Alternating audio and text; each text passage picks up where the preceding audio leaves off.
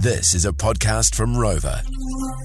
A little gem here. Got to do a shout out as well because Charles Lucas sent this to us. He's listening online in Karratha. Oh, did we do the text bounce back Perth from memory, Showboss Tegan? Yeah, if you want to know where Karratha is in Western Oz, just text Perth to 3520 and it'll bounce you back the tale of an English bloke that moved to Karratha in Perth and how hot it is. Like living in the devil's anus, he said. And Charles wanted to say shout out to Shane as well and to all the Otago boys. They've been battling the Aussie heat at the moment, but he sent this story through and I really enjoyed it. And they're for whatever reason, it seems like they're on a tear in the news in Australia at the moment. They're just getting gold.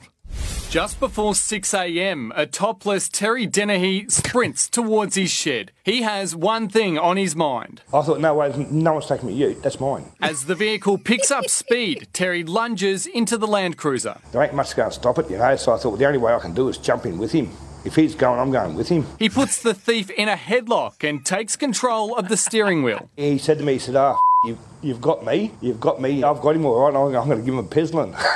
I'm going to give this guy what for. He manages to stop the ute. His partner Dee then rushes in armed with a plank of wood and starts swinging. Oh, I got him good.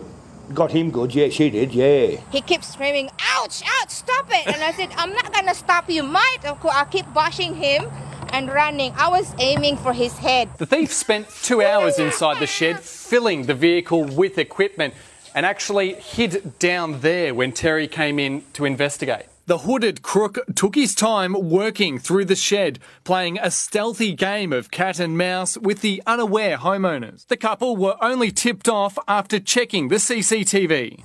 We heard the car, and I said, the car is starting. Get the Get into the car, get into the shed. Battered and bruised, the burglar escaped empty-handed. Police are looking for him. Terry has this warning for him if he decides to return. Give it a go if you want to. Yeah, give it a go, but next time it'll be a lot worse. Yeah, I'd love to see him back here. Yeah, bloody come back here, mate. I'll give you bloody what for. What for? I bloody gave him what for, didn't I? Hey, yeah, bloody... I was trying to hit him in the head. Everything about that. What a great couple. You know what? They're united, mate. They'll never get a divorce, you can tell. They got each other's backs. What's Terry's partner's name?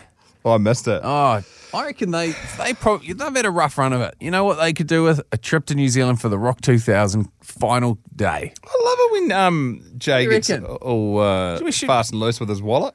Brad the boss isn't here, but I reckon we've got show budget for that, you know? Jeez, wouldn't they be a great couple to be hosted on the side of stage at the countdown? We give it a what for? That's what we're doing. The Jay and Dunk Podcast. Be a part of the team on Facebook or Insta at The Rock Drive.